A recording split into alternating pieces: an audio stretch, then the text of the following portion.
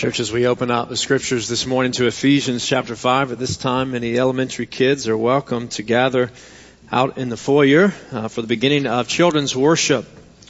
But we're in Ephesians chapter 5 today, and so we'll continue our journey in this portion of the Bible. We're looking at Paul's letter to the Ephesians, and currently we're in a sub-series within Ephesians on marriage, relationships, and the gospel. And so today we come to Ephesians chapter 5, beginning in verse 25, and we'll read through verse 33. And so as you find your place there in God's Word, before you get comfortable, would you join me standing, all who are able, for the reading of God's holy Word. Ephesians chapter 5, beginning in verse 25. Let's hear our text for today.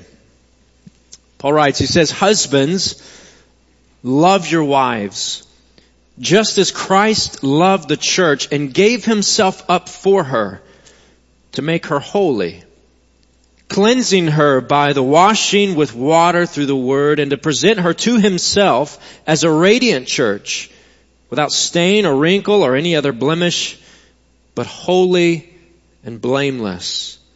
In this same way, husbands ought to love their wives as their own bodies. He who loves his wife loves himself. After all, no one ever hated their own body, but they feed and care for their body, just as Christ does the church. For we are members of his body. For this reason, a man will leave his father and mother and be united to his wife, and the two will become one flesh. This is a profound mystery, but I'm talking about Christ and the church. However, each one of you also must love his wife as he loves himself, and the wife must respect her husband." Would you pause and pray with me? Oh, Father, we thank you for your word. We thank you for your grace. Father, we thank you for your Spirit now with us. And Father, we pray that you would lead us, Lord, that you would instruct us, Lord, to rightly understand and digest your word to us and apply it to our lives as your people for the glory of your name. And it's in Jesus' name we pray. Amen. We may be seated. As mentioned just a moment ago, we're talking about love and marriage and relationships and the gospel, and we all want to be loved. We all want to be loved, and we want to be loved. We want to be loved forever. Most people, not everyone, but most people in our day aspire to be married, yet so many marriages collapse.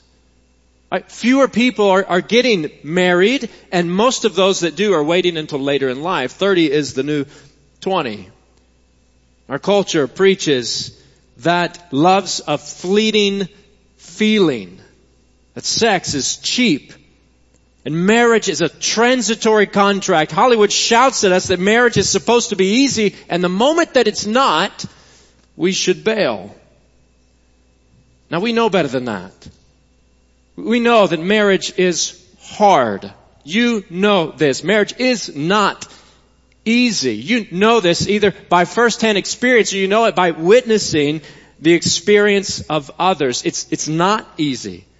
How is it not easy? It's two different people trying to live life together. Two different people. Two sinners trying to live as one together. Marriage is not easy, but it's good. A marriage is good. It's a good gift from God to his people. It's part of God's plan for the people he has made to flourish and to multiply across the earth.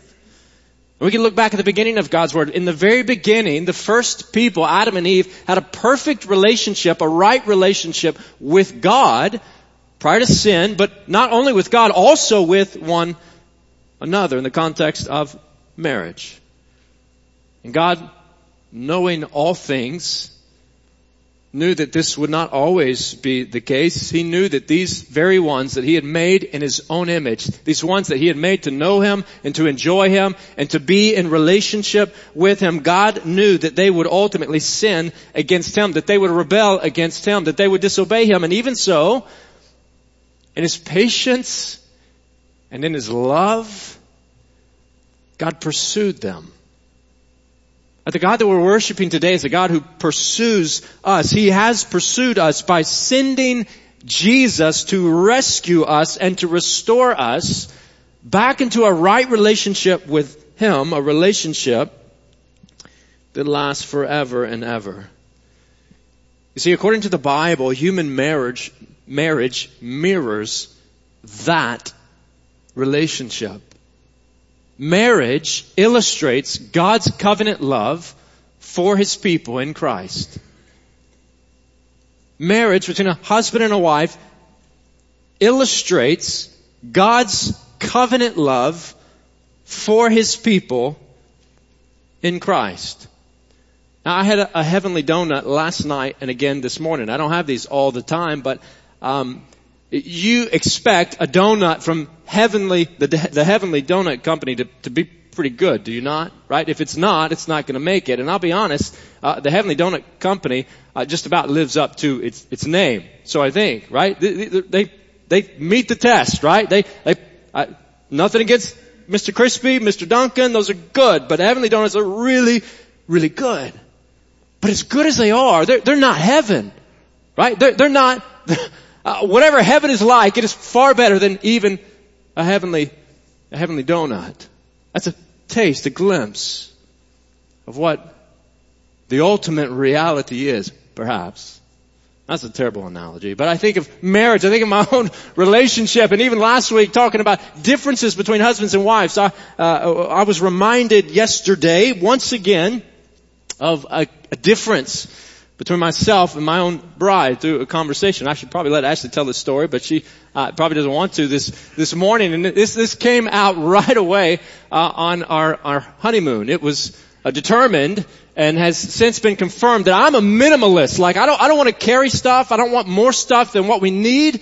But Ashley, she likes to be prepared for whatever we face. So like going out, it might get cold. Let's take some extra jackets. Let's be prepared. I'm like, well, we'll just tough it out. We'll be okay. Like I don't want to take more stuff than what we need. And this came to a head on our honeymoon. We were in another context. We were in Mexico at a resort, and we had our one big outing of the week. We were going to do sort of a once in a lifetime thing, and that was swim with the dolphins. Anybody ever swam with dolphins? Like, yeah, a few of you. Pretty cool deal. And so we're going out. I'm thinking, I don't know where we're going. I'm in the hands of these folks. I don't want to take more than what I need. So I take a few dollars of cash. I said, it's already paid for. We got what we need. We're going to be back here for the next meal. I'll take $40 of cash, and that'll cover whatever we may face. And that's just saying, no, let's take a credit card in case we need more than that. I'm thinking, no, I don't want to lose a credit card. And so we go.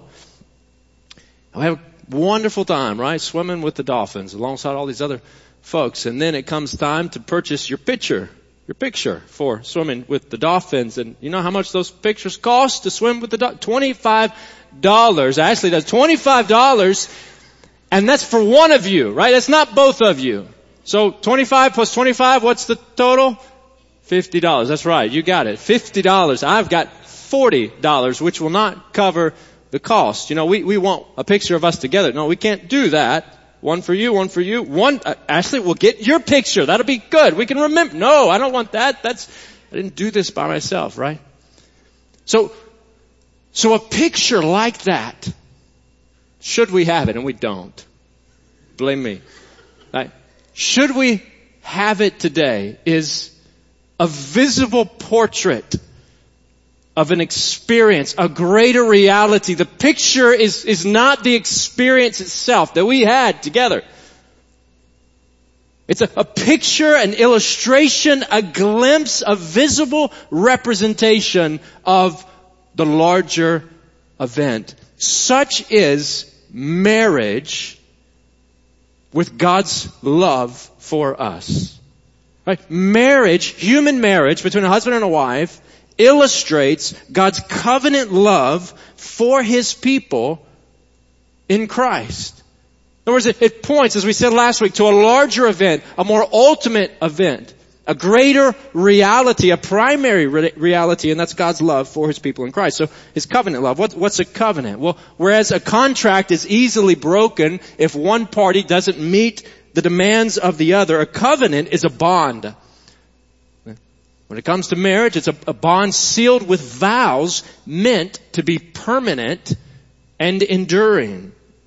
Right? It's more than a transaction of goods. It's relational by nature. When a man and a woman stand before God and witnesses and promise to love one another from this day forward, in sickness and in health, for better, for worse, for richer, for poor, that's a covenantal love. It's not meant to be broken.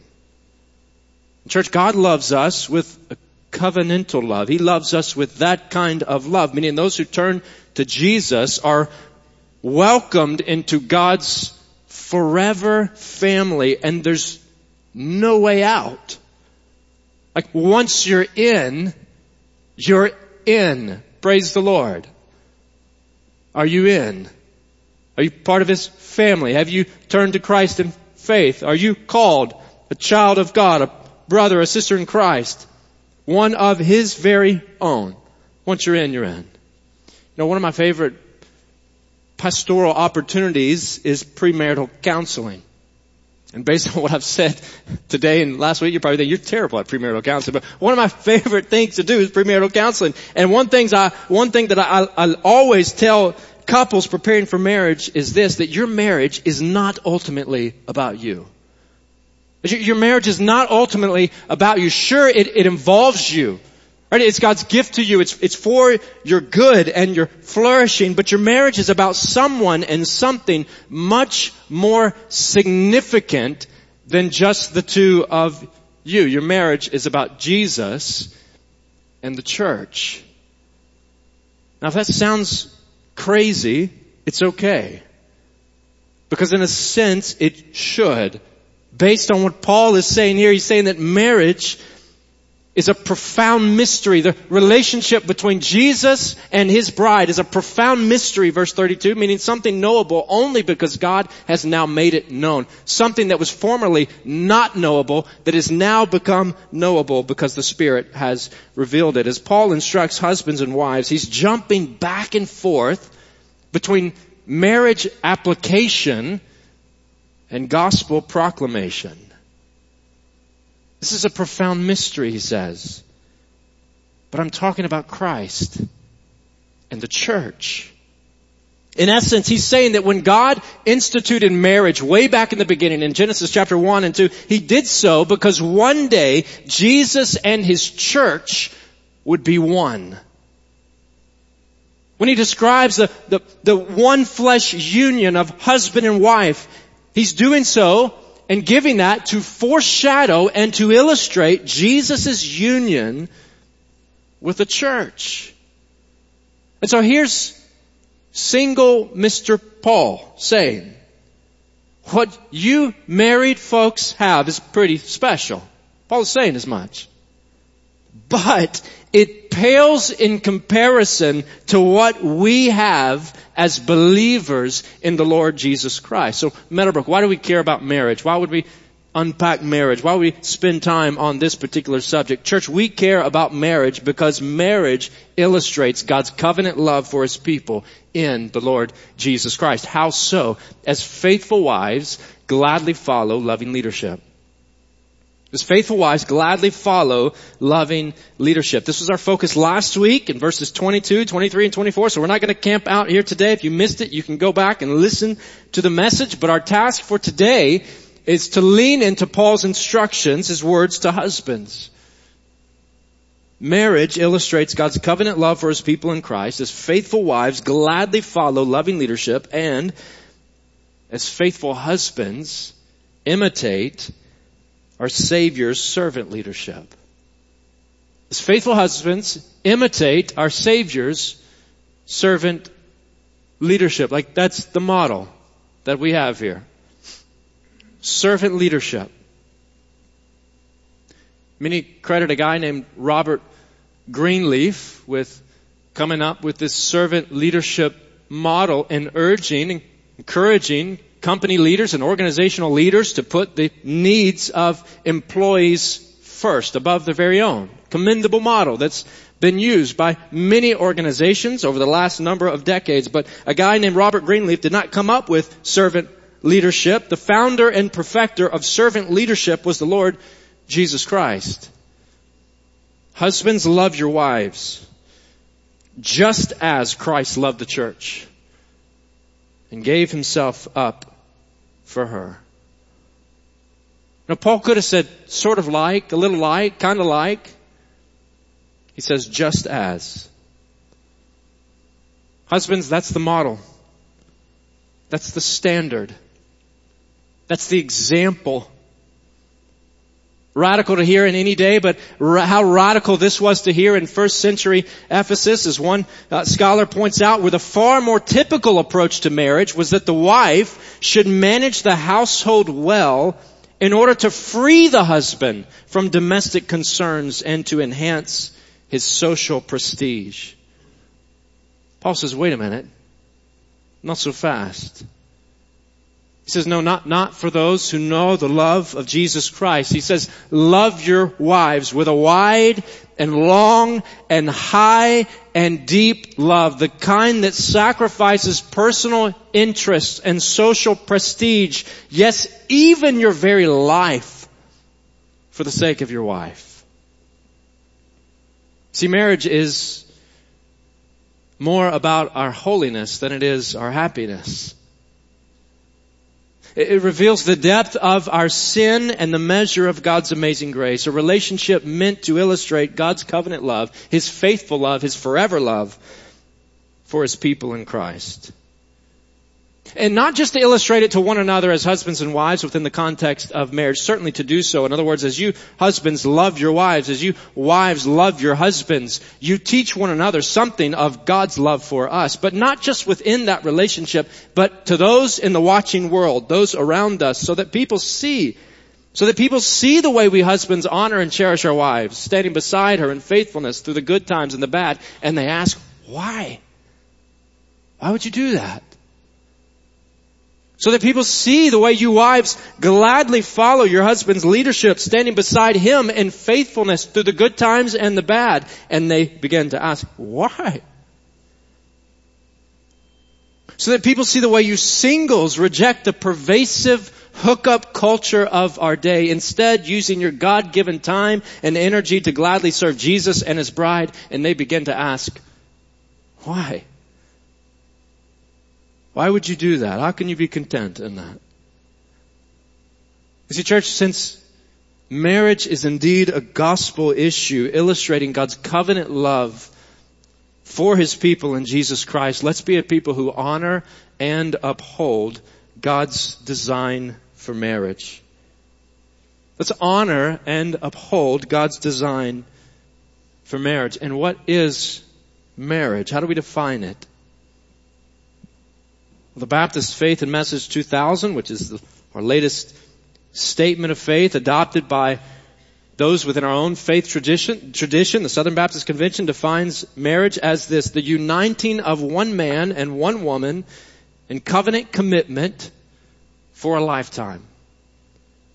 The uniting of one man and one woman in covenant commitment for a lifetime. Now that's succinct, but biblical.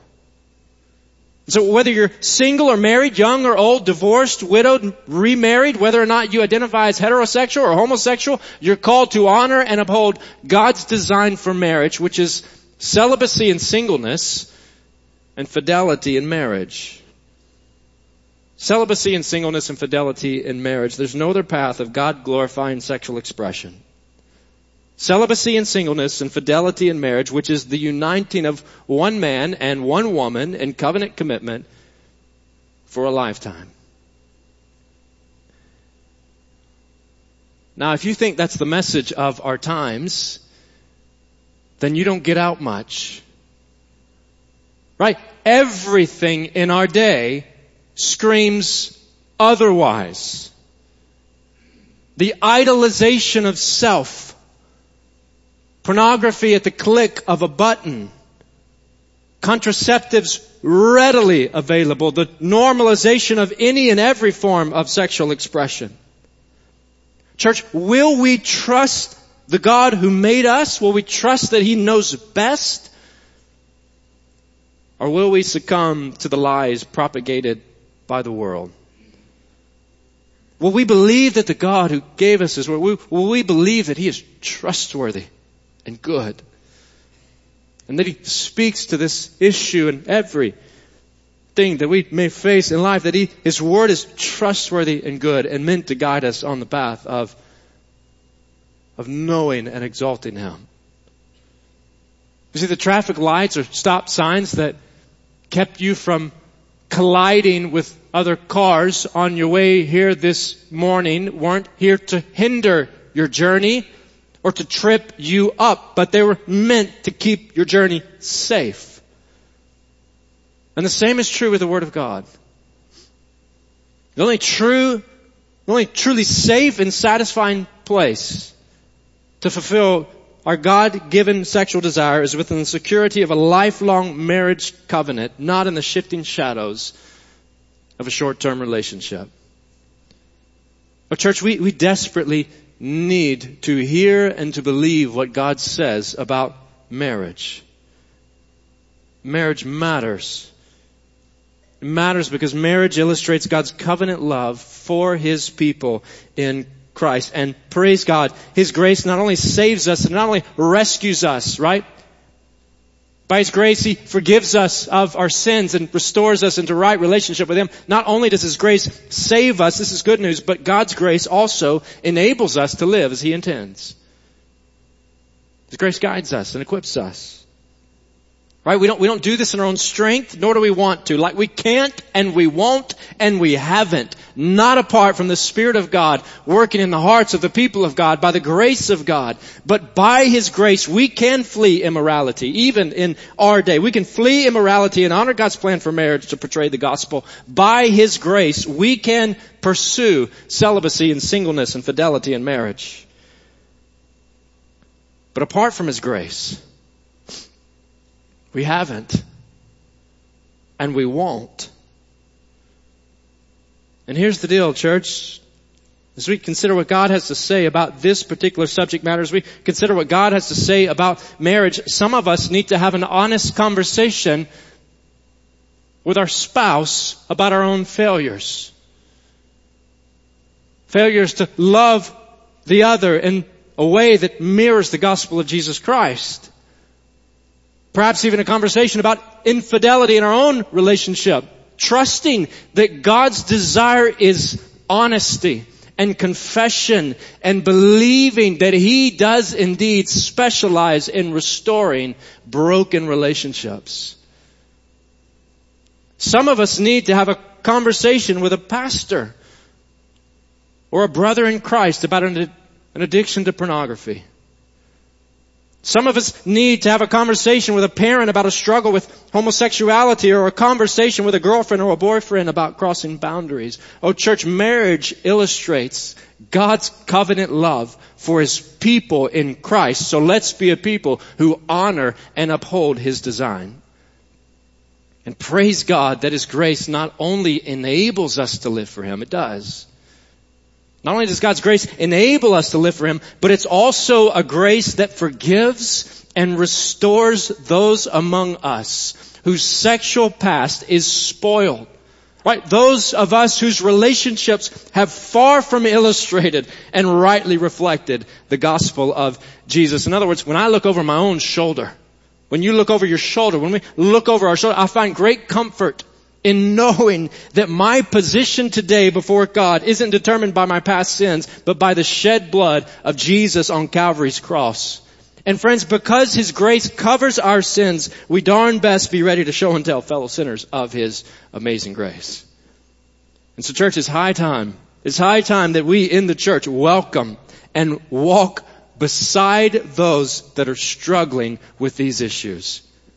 Coming alongside and listening and caring and loving and helping those struggling with sexual sin, listening and loving sinners within the body of Christ in ways that share and show the grace and the love of the Lord Jesus Christ, the kind of faithful and forever love of God for His people in the Lord Jesus Christ.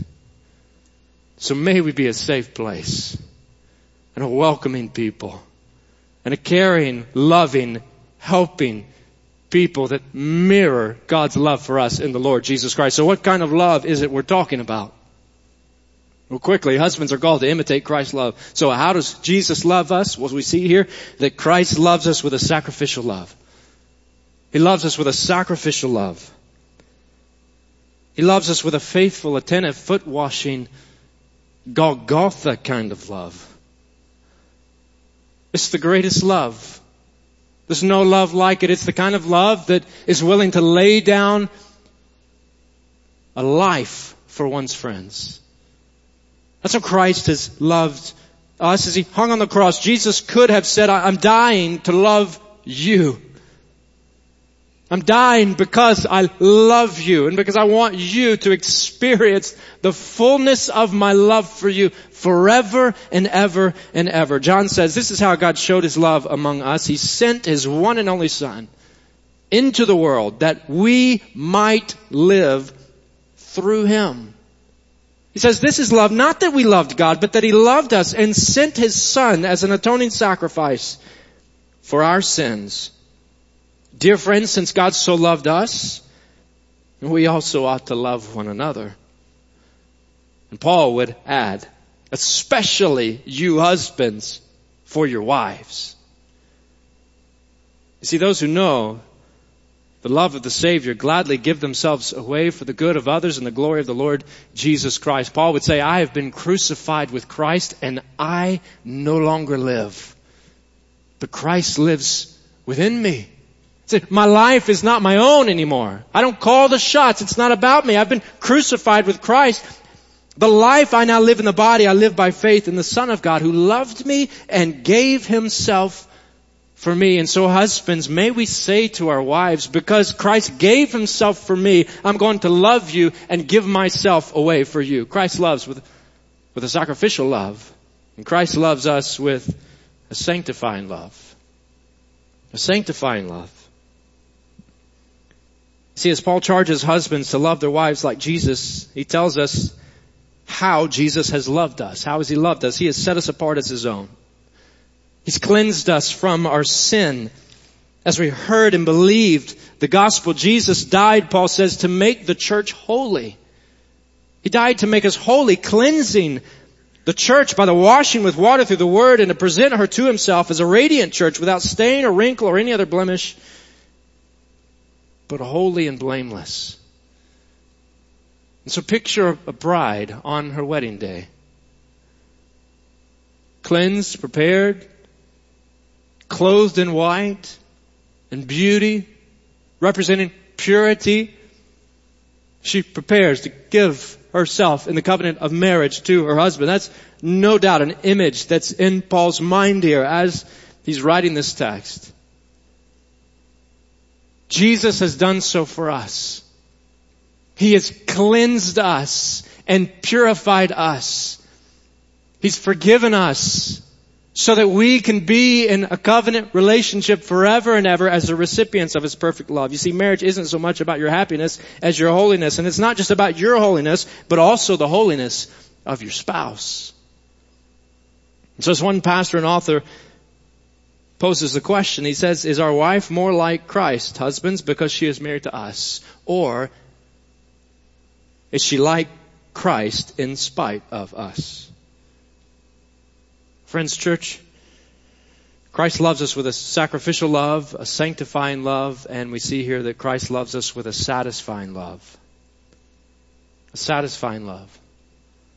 Paul says husbands ought to love their wives as their own bodies, verse 22. For the two have become one. For this is how Christ cares for His body, the church. Jesus nourishes His bride. Jesus cherishes the church. He gives her just what she needs, filling her deepest desires. Paul's highlighting the way that Jesus loves us, and he's calling us to mirror His love in the confines of Christian marriage. However, each one of you must also love his wife as he loves himself, and the wife must respect her husband. Well, Jesus said the second greatest commandment is to love your neighbor as yourself. And Paul's saying to husbands, your wife is your closest neighbor. Love your spouse, love your wife as yourself. And once again, I think of couples that have been married for 30, 40, 50, even 60 years, caring for one another. caring for one another through crisis, through heartache, through illness and injury and grief and loss, even unto death. That's what it means, husbands. To love your wives, to love our wives with a satisfying love, to long for security and joy and companionship and intimacy and health and peace for your wife, just as you do for yourself. Know how that would change the marriage landscape today. But I think the most striking thing that Paul says in this text isn't what he says of wives. It's not what he says of husbands. But it's what he says of Jesus. You see, Paul's primary focus here is Jesus' union with the church. In other words, if we read Ephesians chapter 5 and we come away only thinking about husbands and wives within the context of human marriage, we're missing the point. We are one body, united together to Jesus, never to be separated from Him. This is forever love. The kind captured by John's vision of heaven, where he says in Revelation chapter 21, hear what John says. He says, I saw the holy city, the new Jerusalem, coming down out of heaven from God, prepared as a bride, beautifully dressed for her husband. And I heard a loud voice from the throne saying, look, God's dwelling place is now among the people, and He will dwell with them. They will be His people, and God Himself will be with them and be their God. He will wipe every tear from their eyes. There will be no more death or mourning or crying or pain, for the old order of things has passed away. The holy city and the bride of Christ, two images that suggest glorious and unhindered communion with God and His people. We will commune with God in intimate fellowship and perfect love forever and ever and ever. We will be forever with God, enjoying unhindered access to the High King, the Lord of all lords, the Creator of life, the Lion of the tribe of Judah, and the Lamb that was slain for us. We will be with Him, and we will know Him like we've never known Him before. We will see Him face to face, and He will forever call us His own. We are His body and His bride. So church, let's rejoice in our great bridegroom. Let's rejoice in Jesus, the bridegroom of the church. Let's rejoice in Christ as we look to Jesus for help, as we should.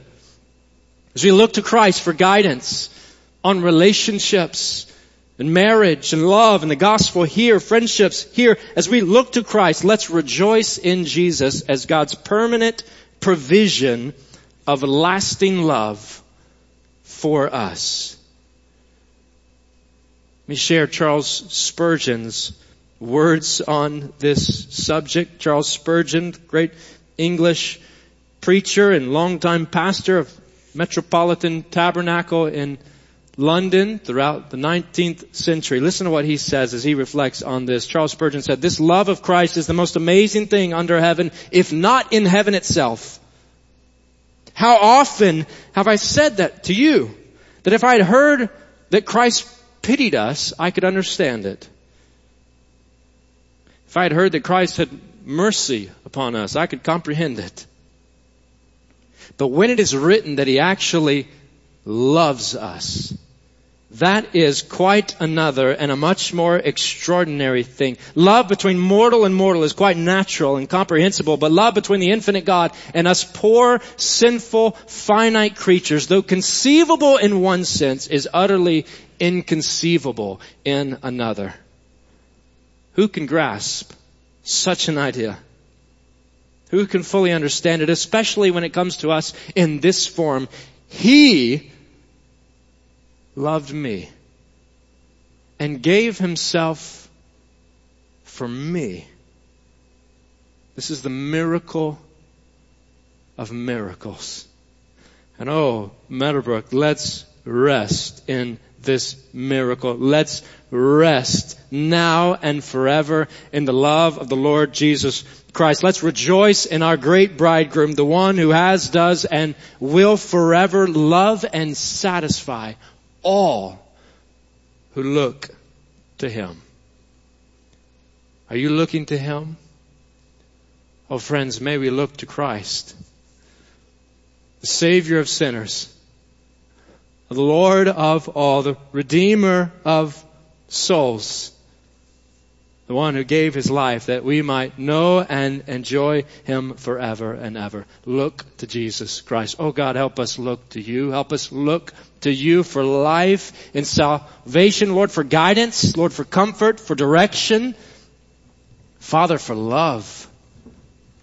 Lord, lead us not to put some burden on ourselves or someone else that can only be filled by Jesus Christ. And so, Lord, guide us. Guide us to Your love. Lead us by Your Spirit, Lord, to rest in Jesus Christ alone. Father, to worship Christ alone. Lord, to give ourselves fully to Christ alone. Lord, guide us in that way. Show us Your love. Lead us to praise You. Lead us to know You. Lead us to walk with You. Father, thank You. It's in the name of Christ we pray. Amen.